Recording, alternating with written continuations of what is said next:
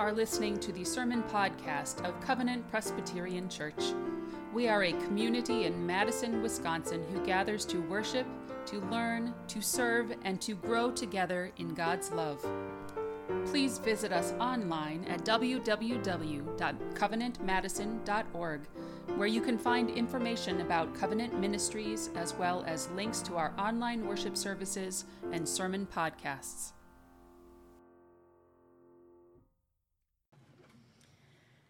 Yeah, notice that it's not that we have hope because things are getting better. We have hope because of who Christ is for us, who Christ was and continues to be in our lives, the example and the coming alongside us in our agony. Before I read the scripture for this morning, I'd like to have us all pray together. Let us pray.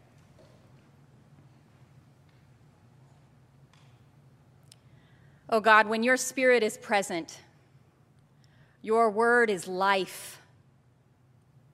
Your word surprises us. Your word changes us. May it be so today as we hear your word, as it takes root in our hearts and draws us more deeply into your life. In Jesus' name we pray. Amen. Oh, it's on. Okay. Oh, maybe it needs to be turned up. The scripture this morning is Matthew 13, verses 31 through 33. Oh, that's much better. And in the bulletin, it actually lists the whole chapter, which I'm not going to read, but it's interesting that Jesus talks about he explains several kind of seed parables, starting with the parable of the sower that we all know and that we sang about in the opening hymn. But he kind of riffs on the idea of the seed. And this is his final riff on that idea. Jesus put before them another parable. The kingdom of heaven is like a mustard seed that someone took and sowed in his field. It is the smallest of all the seeds, but when it has grown, it is the greatest of shrubs and becomes a tree, so that the birds of the air come and make nests in its branches. He told them another parable. The kingdom of heaven is like yeast that a woman took and mixed in with 3 measures of flour until all of it was leavened. This is the word of the Lord. Thanks be to God. Eric and I thank you so much for inviting us to share in worship with you this morning. We will be traveling most of the summer, visiting seven different Sunday worship services and a total of 15 congregations in 9 presbyteries. It's a blessing to be able to see God's people gathered in so many unique places and connect with so many wonderful people. Last October, I had the privilege of traveling along with the Covenant group that came to Guatemala. How many of you are here this morning? Raise your hand for other people to see. So all of those people around you have been to Guatemala. It's really, really good to see you all. I also bring warm greetings from SEDEPCA in Guatemala, a longtime partner of the PCUSA. SEDEPCA, I will say it again, is the Protestant Center for Pastoral Studies in Central America. Their staff is made up of about 20 men and women, and they've been working for justice and social change through theological education for almost 40 years. I work at SEDEPCA as one of the facilitators for intercultural encounters. These are groups like the group from Covenant that come to Guatemala to learn about history and culture, about the political and social and economic realities, to discover hope through the people in Guatemala. My colleagues at SIDEPCA were so excited that I was traveling to be here with you this morning. In fact, Nancy Carrera, one of my close colleagues in Intercultural Encounters, texted me this morning and said, "I know you're going to be at Covenant. I'm so excited for you. Know that we're thinking of you and we're thinking of them." As I thought about what text to preach on today that might relate to what I've seen God doing in Guatemala, I was drawn to this pair of short parables. A man planted a mustard seed in his field, and those seeds grew into large, shade-giving shrubs. A woman worked a little bit of yeast into a large quantity of flour. 3 measures of flour equals about 50 pounds. And the whole batch rose. Whenever I stumble across these 2 parables, my mind goes to 2 things. I kind of have these knee-jerk reactions of the interpretation that I think of. The first is growth. This rapid growth of the gospel, this expansion, this ripple effect that started with Jesus Christ and continues to move outward. The second thing I think of is small things and the power of doing small actions that make a huge difference. Planting a tree, driving an electric car, reading to a child on your lap. There is power in small things, and it's true that the gospel spreads, that seeds are planted and people respond. But as I look closer at these 2 parables, I keep thinking that there's more going on than meets the eye. Jesus used parables to get people to think differently about life, to question their reality.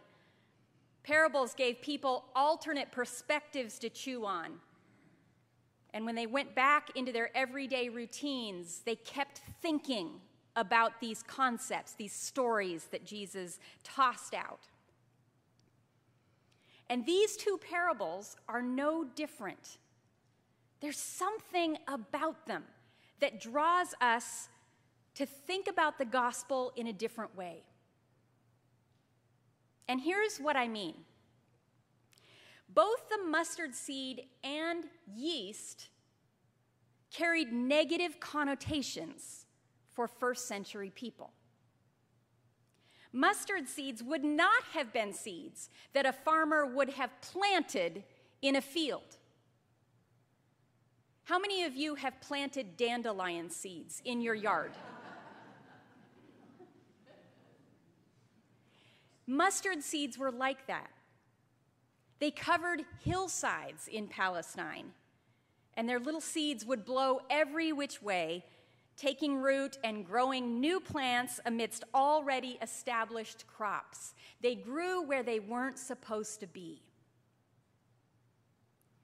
They were like noxious weeds, farmers' arch nemesis, invasive plants to get rid of at any cost. Burn them. Spray them, pull them out. So to hear that Jesus would say that the kingdom of heaven is like a farmer sowing a mustard seed in his field would have been odd. You don't plant mustard seeds. Yeast, likewise, was a negative image. It was a symbol of corruption. In speaking, people would refer to others as yeast like we might use the term bad apple. The Apostle Paul talked about yeast when he told the Corinthians to get rid of all forms of immorality among them, like they would get rid of yeast in a house, alluding to the Passover practice of clearing out the leaven before the meal. Even Jesus said, "Beware of the yeast of the Pharisees and the Sadducees," meaning there's this corruption that spreads through the work and the lives of the Pharisees and Sadducees. So, why would Jesus compare the kingdom of heaven to images like yeast and a mustard seed, images that were so off-putting to people at the time. One of the projects SEDEPCA is in the middle of growing and developing right now is actually a pair of projects called Tamar and Jose. Tamar workshops were started for girls in Guatemalan communities where the number of births to mothers between the ages of 10 and 14 were shockingly high. These numbers made the women's ministry of SEDEPCA stand up and take notice, because when 10, 11, 12-year-old girls are giving birth, it's a sign that something is terribly wrong in a community. That rape, even within families, is going on behind closed doors, that violence has been normalized.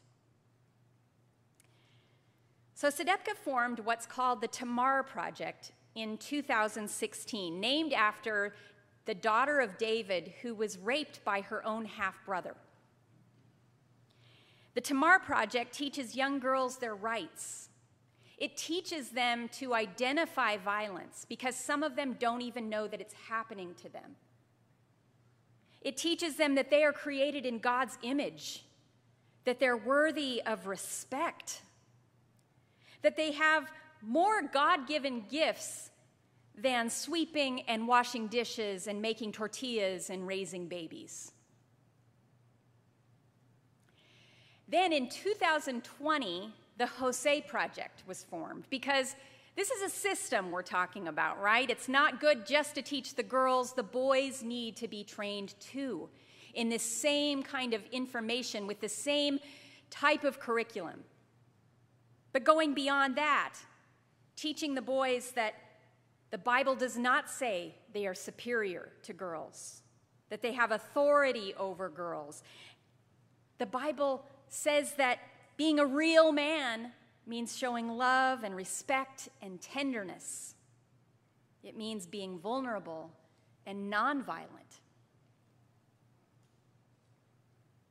You can bet that certain people, certain groups, see these workshops as off-putting, as threatening the status quo. If women rise up and get educated, who will take care of the home? Who will serve the men? If men let down their facade of toughness, who will be the protectors? What if men lose respect and credibility? And this is not to mention how uncomfortable it is to talk about violence within families and to talk about women's bodies. The dominant culture sees workshops like Tamar and Jose as mustard seeds planted in a field where they don't belong, or as yeast working its sinister way through a whole batch of dough. Another project that SEDEPCA takes groups to regularly is the Utzpan Bakery Apprentice Program in Guatemala City. There are 6 adolescents, a mix of boys and girls, who are learning the trade of baking and also being mentored in opening a business so that eventually they will be able to sustain themselves and their own families, perhaps even open businesses for themselves, so that they do not have to migrate north. This project is housed at a Pentecostal church in the heart of one of the city's red zones. It's an area where gang violence and other forms of violence are prevalent. Now, you would think that everyone would support a program like this. Family members, community members, politicians might even glom on to the idea. And for the most part, that is true. But the economic system in Guatemala threatens the program's success. One baker who showed particular promise and leadership, his name's Anthony, had to drop out early from this apprentice program because his father migrated north. And Anthony needed to step up and work more hours to support his mother and his siblings. Where the gospel is lived out, there's going to be resistance. Established systems and powers that be are threatened by the inbreaking of justice and abundant life for all. What if that reality is what these parables are trying to describe? Jesus himself experienced that truth in his own body. He came to usher in the reign of God, the kingdom of heaven, transforming not just lives, but systems, so that all people may experience deep, abundant life. Jesus boldly brought change despite the pushback of religious and civil authorities. When Jesus dared to heal those deemed unworthy, when Jesus encouraged and empowered women, when Jesus lifted up children as models of faith, he planted mustard seeds in established fields, worked little cakes of yeast through massive amounts of flour. But the system itself resisted Jesus. As John wrote, he came to what was his own, and his own people did not accept him. Where the gospel is lived out, there will be resistance. But the gospel will continue to spread. It will have an effect because it's God's work.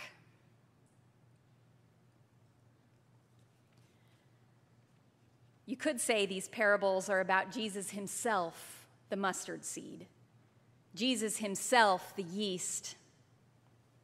Ultimately, Jesus was condemned and killed by the system. Leaders thought they could put an end to change by putting an end to his life.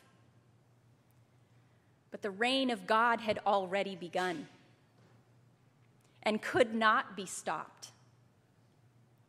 Jesus may have been buried like a seed in the ground, like a bit of yeast hidden in flour, but that death was only the beginning. It was the beginning of a rising that would continue bringing life and healing and reconciliation through the body of Christ, the church. I love the image in the parable of the mustard seed of what the end result looks like. Birds making nests in the thin branches of the mustard shrub. Now, in the Old Testament, in Ezekiel and Psalms, Israel was compared to a mighty cedar that would rise up, and birds would make nests in its branches. But Jesus takes that image and subverts it. He says the church, sometimes seeming weak, will be like the mustard shrub. You know what kind of birds make their nests in the wispy mustard shrub? Vulnerable ones. And that is what the kingdom of heaven looks like. Little marginalized people who have been set aside and called unworthy, finding hope and finding refuge. I also love the image of what happens to the yeast working its way through 50 pounds of flour. 50 pounds is a huge batch. We're talking bread enough to feed a hungry hillside of people who have nowhere else to get bread. When the kingdom of heaven is afoot, vulnerable people find shelter. Hungry people are fed. We are all celebrating abundant life together. Systems still oppress and threaten to undo us. But we are called and equipped by the Spirit of the living God to be bold, to continue to stand up to those systems. We are called to plant mustard seeds in places where institutions have decided that only certain crops are allowed to flourish. Certain crops that will benefit only a few people. We're called to work a little bit of yeast through pounds and pounds of flour, intimidating amounts of flour. We're called to keep speaking truth into systems we cannot imagine changing, and then watch as lives are changed one by one. These parables, the mustard seed and the yeast, are about so much more than church growth as we traditionally think about it. Growth in the economy of salvation is the expansion of abundant life for all, despite constant obstacles. It's about Guatemalan girls learning their inherent worth and asking to go to school beyond 6th grade. It's about young people who live in a red zone, learning to run a business. It's about communities here in the United States coming together to find housing solutions, healthcare solutions, immigration solutions that benefit the most vulnerable. This is God's work. This is what the kingdom of heaven looks like. You are what the kingdom of heaven looks like. And so may we be bold together. May we expect pushback to the gospel and not be discouraged by it. May we work for change, believing that it's possible even within our lifetime because it's Jesus Christ going before us. Amen.